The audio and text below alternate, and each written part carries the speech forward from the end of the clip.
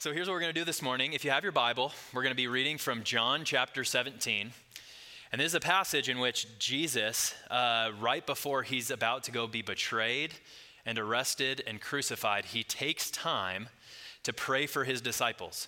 He takes time out of the agony that he's about to go experience to pray for his disciples because he knows that's what his disciples need. So if you have your Bible, John chapter 17, and we're going to be beginning in verse 6. But before we do that, why don't we go and ask God that he would help us and pray to him. Father, we need your help. I confess, Father, I don't know how to pray, and I need the help of Jesus. I need to overhear this prayer myself. And I know there's many of us gathered here that struggle in that same way. So would your prayer that we get to overhear, would it encourage us? Would you guide us? Would you teach us what it means? And would you help us really apply it to our lives? I pray that in Jesus' name. Amen.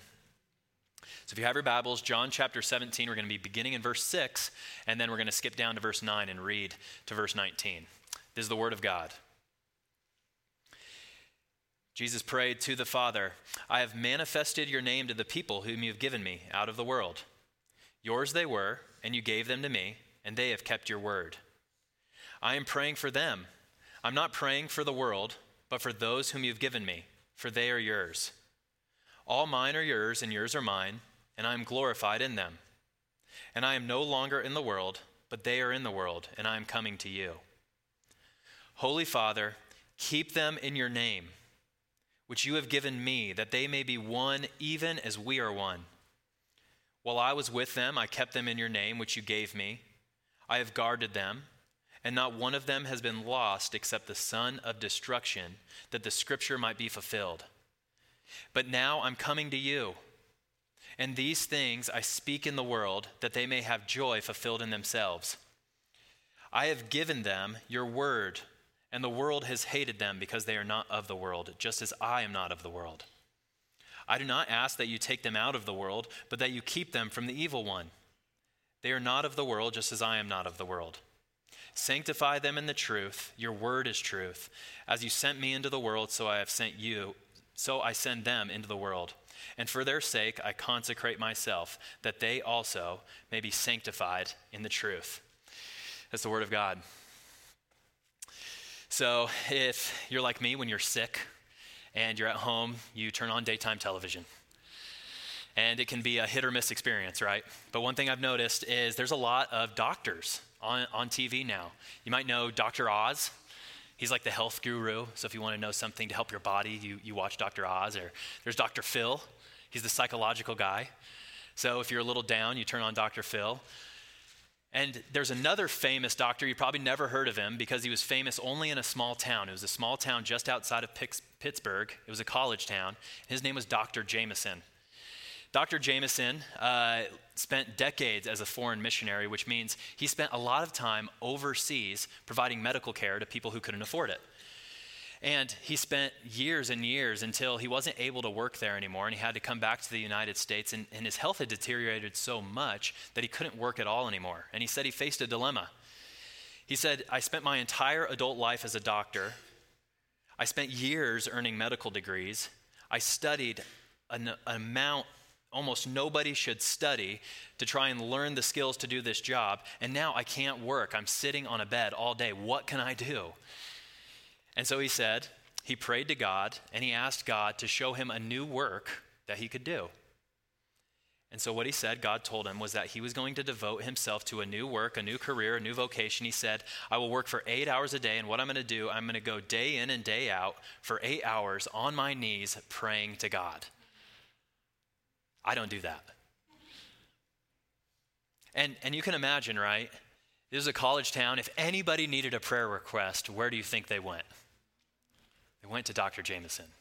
If anybody didn't know how to pray, where did they go? They went to Dr. Jameson. And we need that too, right? Praying is hard.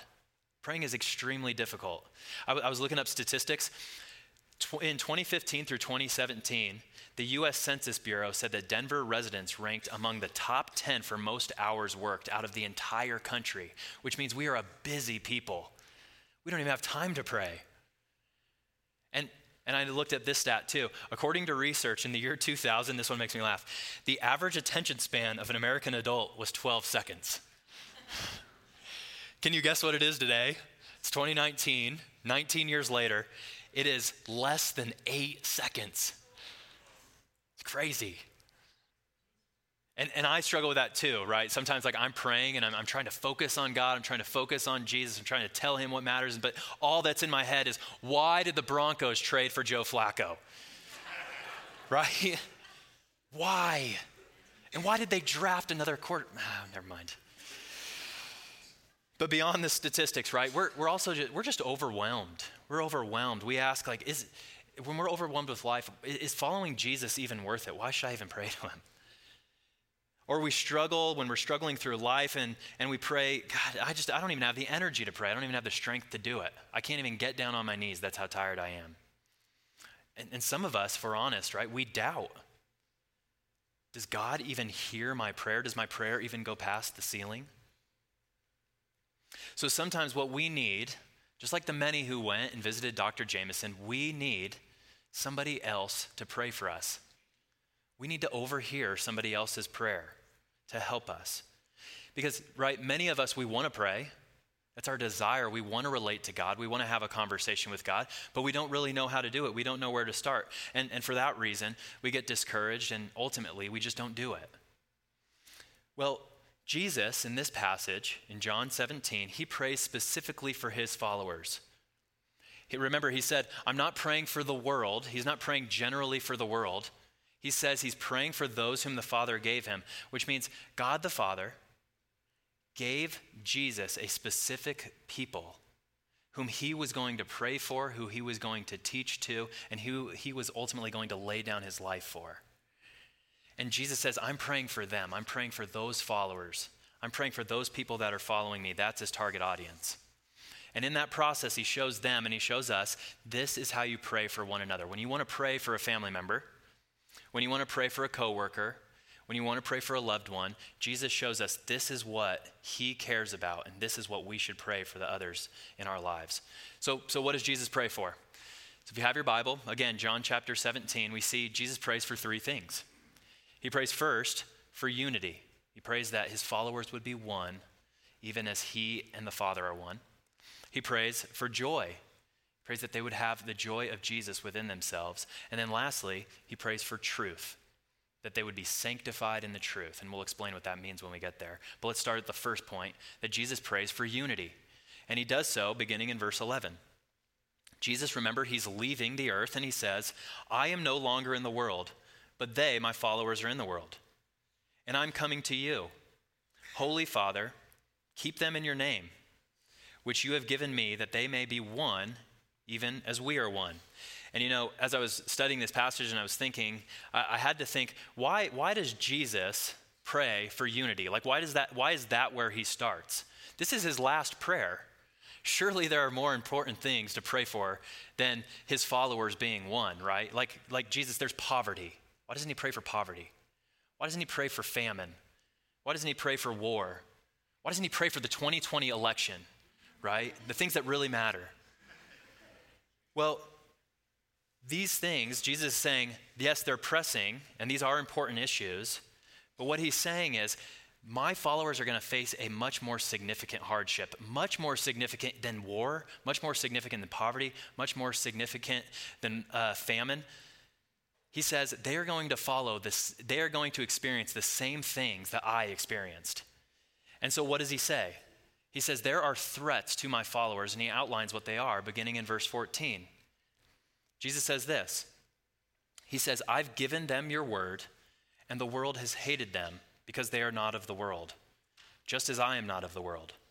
I do not ask that you take them out of the world, but that you keep them from the evil one. They are not of the world, just as I am not of the world. In other words, Jesus is saying, is just as the world hated and rejected Jesus, so too his followers will be rejected by the world. Just as Satan tempted and attacked Jesus, Satan is going to tempt and attack his followers. And we'll talk about what that means a little later on.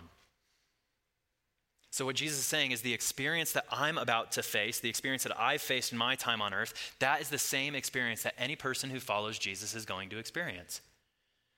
And his main prayer for his people is that in the face of the world, in the face of Satan, is that they would remain one, that they would commit themselves to one another, and that they would commit themselves as one to following Jesus.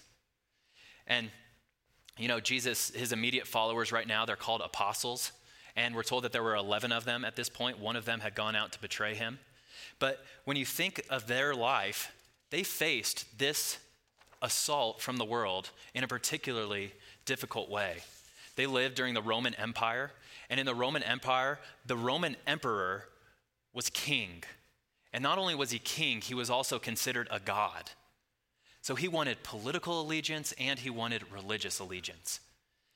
So what the Roman Empire would do is they would make a big statue of the Caesar, of the Roman emperor, and they would have people go up to this statue. They would have to bow down on their knees. They would give him a sacrifice or an offering, and they would have to cry out, "Caesar is Lord."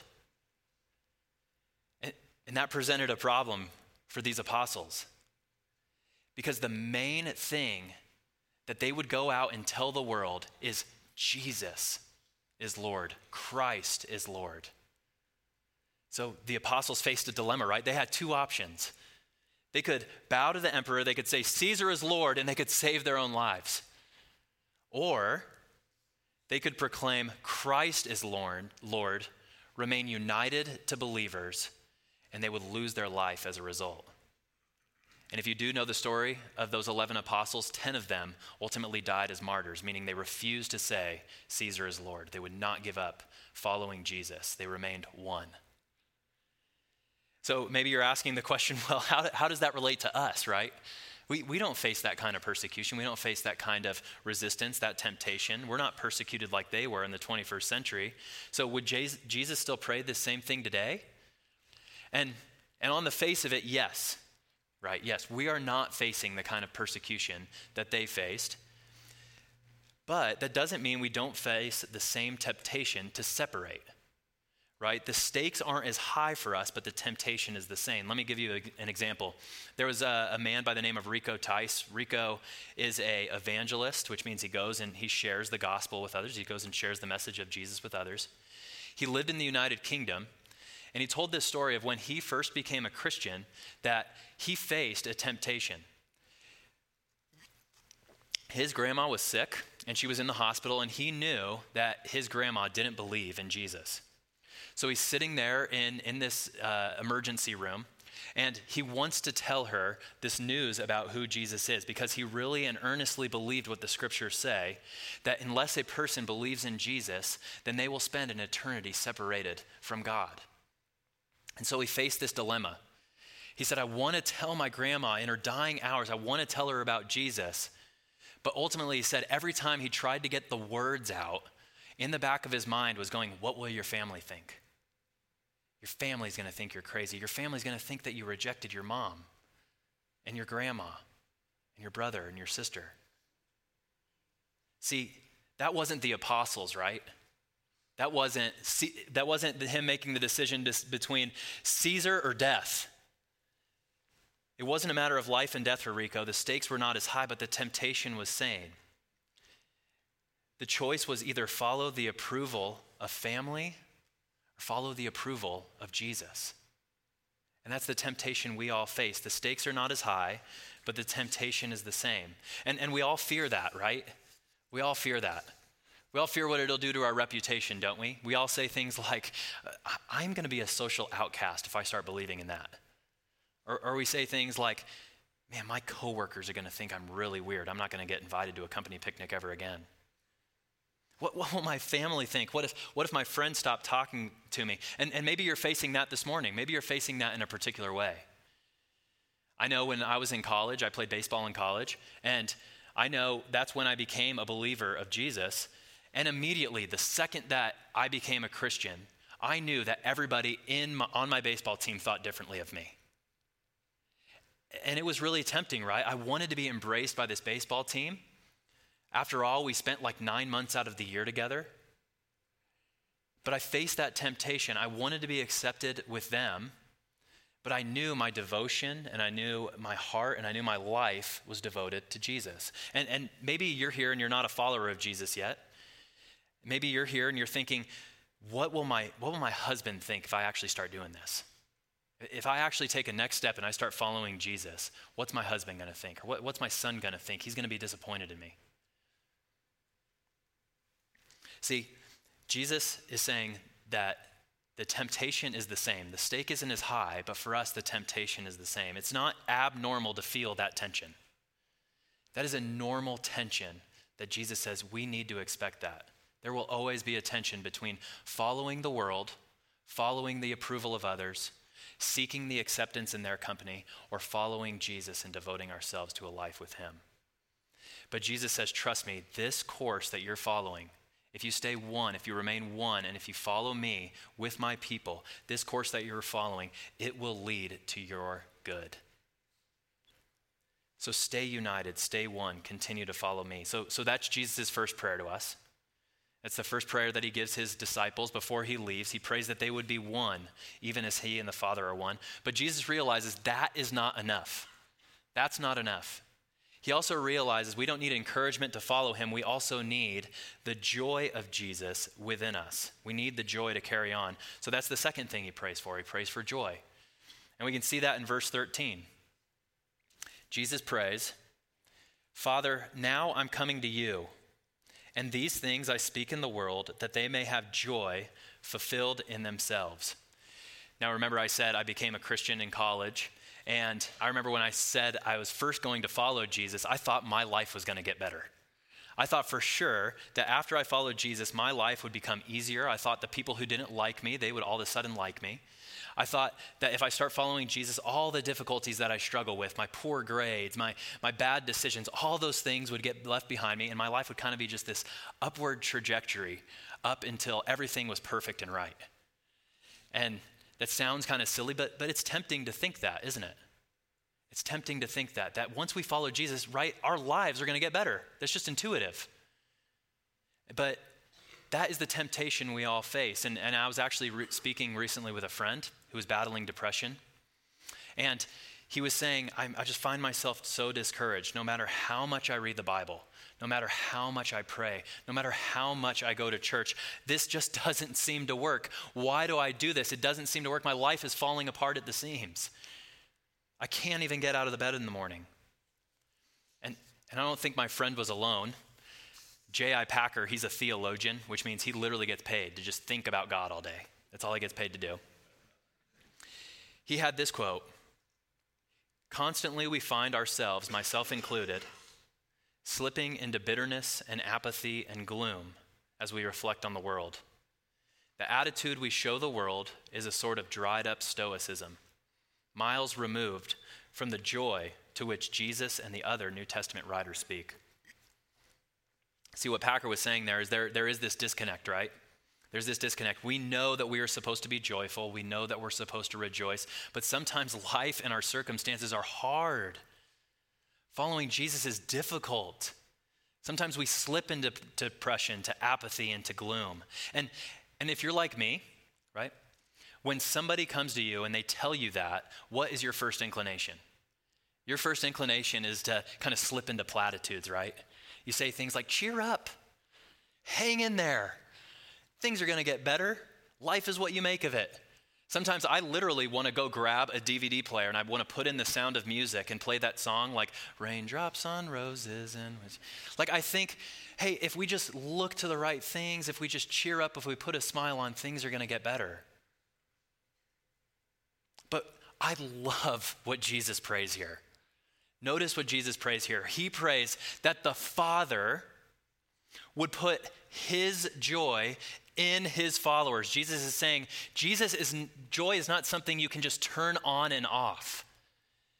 Joy is not something, it's just not put on a smile and things are going to get better. No, Jesus saying is joy is supernaturally put into you by God. It is a joy that comes from exclusively loving, knowing, and following Jesus and trusting in him alone. That is the only source of joy that will give you joy as you walk through this world. In fact, it is a joy that cost Jesus his own life. It is a costly joy. It is not put a smile on. No, Jesus, in order to earn that joy for us, went to the cross to die for us. Jesus died that so we could experience his joy, that God the Father could put his joy within us. And when you think about Jesus' followers, this makes sense, right? Like these followers, these 11 apostles who are following Jesus at this point, we're told that they gave up everything. They gave up their homes. They gave up their friends. They gave up their families. They gave up their careers, all because they believed there was more joy in following Jesus than all of those things combined. Rick Warren put it this way. He said, "You do not know that Jesus' joy is all you need until Jesus is all you have." You do not know that Jesus' joy is all you need until Jesus is all you have. Only once you lose everything will you truly realize that Jesus is all you need for joy, that no raise in your salary, that no amount of square footage in your household, no amount of approval from your parents, no amount of letters behind your name, MD, PhD, MSW, none of that is going to give you true joy. None of it will give you the joy you're searching for. It is only found in knowing Jesus who purchased it on the cross, knowing that joy. That's the only joy that Jesus says will last and sustain you. And I want to pause because that can sound, all this sounds like really conceptual, right? This sounds kind of like up in the air. So I want to make it real practical. Here's what Jesus does not mean. Jesus does not mean that you have to go and sell everything that you own, right? You do not have to quit your job. You do not have to move to the desert and pray for 14 hours and fast for 14 hours a day. You do not have to do that. But what it does mean is that Jesus' greatest desire for you is to find your joy and contentment in him. You can work a 9-to-5 job. You can provide for your family. You can raise your children, pursue higher education. You can seek marriage. But as soon as those things become your source of joy, Jesus is saying you're going to miss joy and you're going to miss God in the process. So here's what I mean. Think you're playing football outside, right? And it's a fall day, and there's the tire swing that you're trying to throw the football through. Right? Now that tire swing is God, and once you get the football through it, on the other side of it is joy. Now, if you start throwing that football in other directions, and you start seeking joy in your marriage, in your career, in your family, then ultimately what's going to happen? You are going to miss God, and you are never going to get the joy that you desire. That's what Jesus is praying here. He's saying, joy is found only in me. I am the only source of joy that there is. And I always use this question.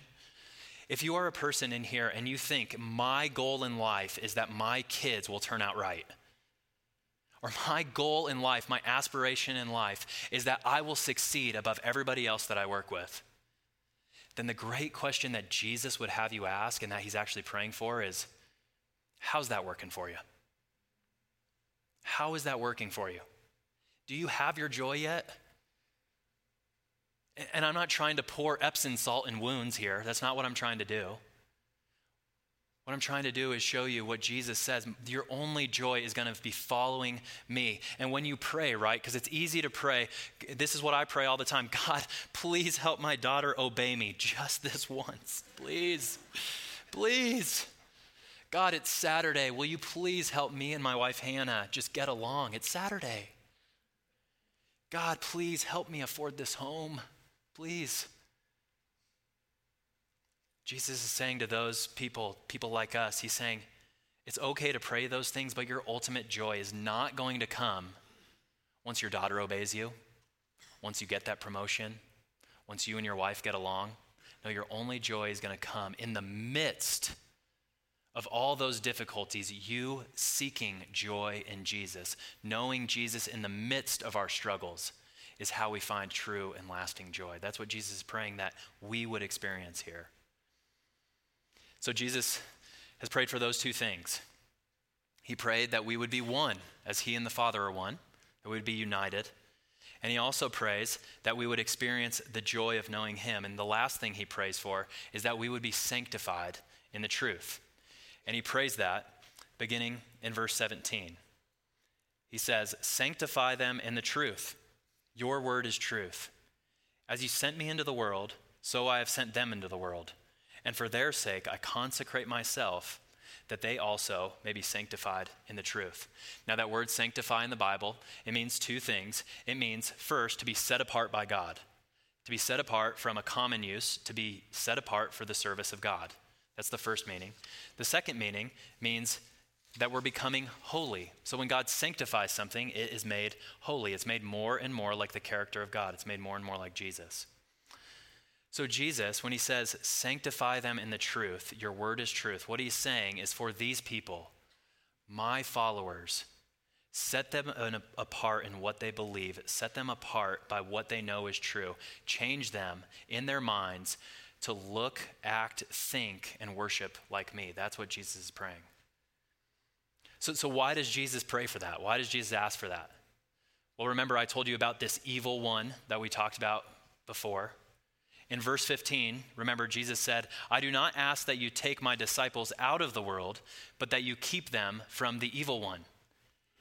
And now maybe you don't believe in an evil one.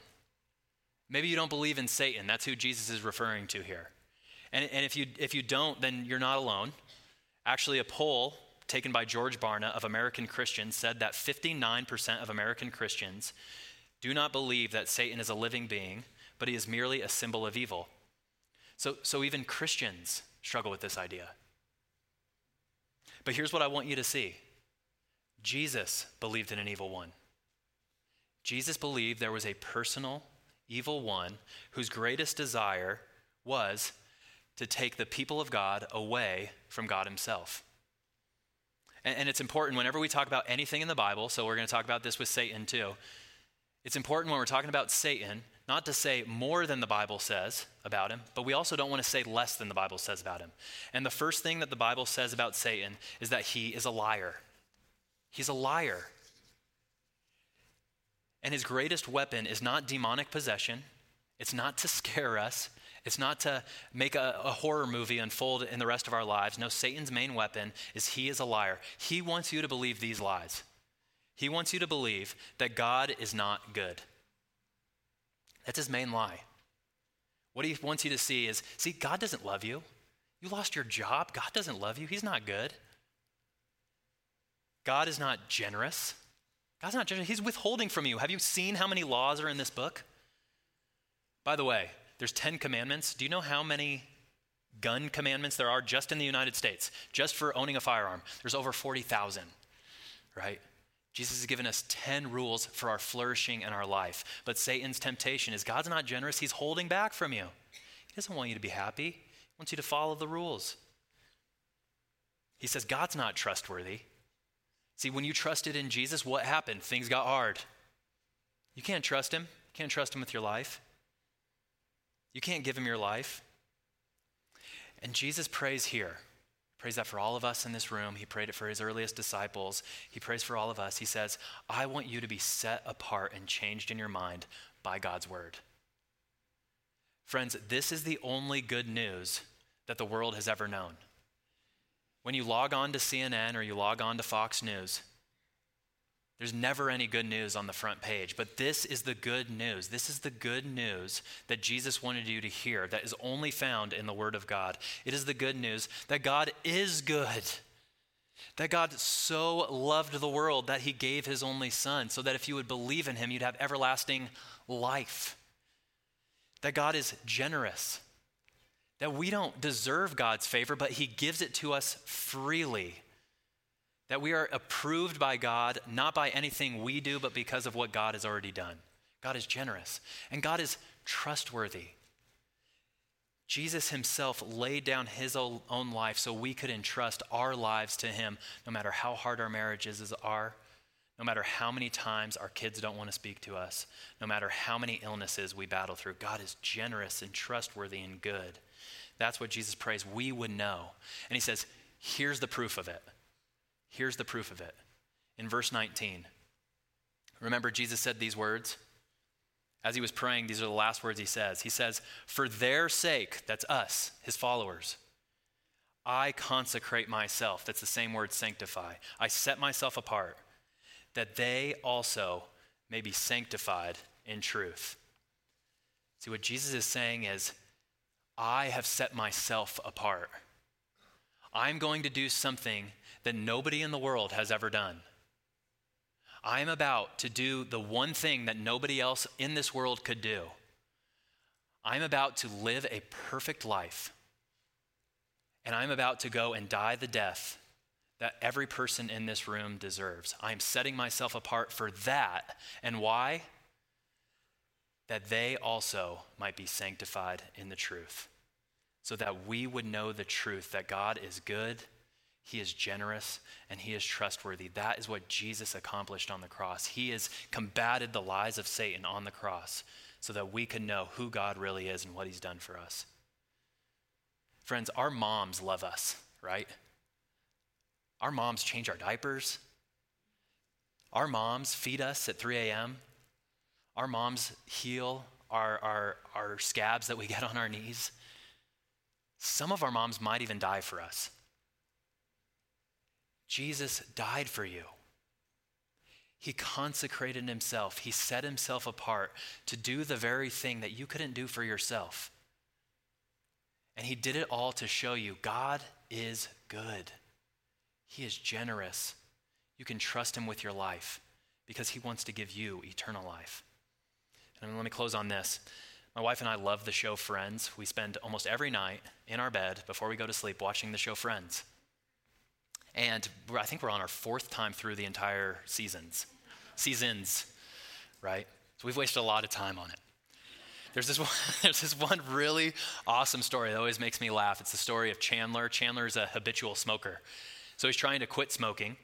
So he gets a hypnosis tape from his friend that he's supposed to play at night while he's sleeping, and it just repeats these words over, and ultimately, he thinks by doing this, it's going to help him kick the habit of smoking.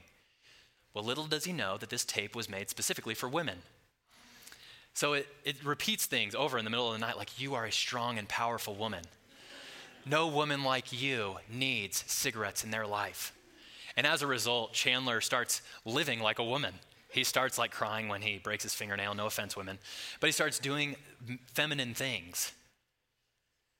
Here's the things, friends. Jesus wants to remind us over and over and over again, week in and week out, in his word, the only good news the world has ever known. He wants to remind us, God is good. And we need that message because it's not the one that we believe. God is generous. And we need that because we always want to earn God's approval. God is trustworthy. And we need that because we do not want to surrender anything in our life if it could cause us pain. But Jesus is saying, look to the cross, look to my word. I have sanctified myself, I've set myself apart. You can know that God is good. And that's his prayer for us. If you want to pray like Jesus, make these things the center of what you pray. For your friends, for your families, for your coworkers, for anybody in your life. That is what Jesus wants for them, and that's what we should want for them. Let's pray. Father, thank you for this good news. Thank you for the good news. God, that you are good, that you're generous, that you're trustworthy. We can give our lives to you, that you love us, that you sent Jesus to be sanctified, set apart to die for us when we didn't deserve it. And God, I pray for our perseverance. I pray that we would continue to follow Jesus even when it's hard, that we would remain one, that we would commit ourselves to one another as we follow Jesus. I also pray, Father, that you would give us your joy. I know I need that, and I know many in here need that as we're walking through some many difficult things. So I pray, Father, would you apply this word to our hearts and help us live it out this week? In Jesus' name we pray. Amen.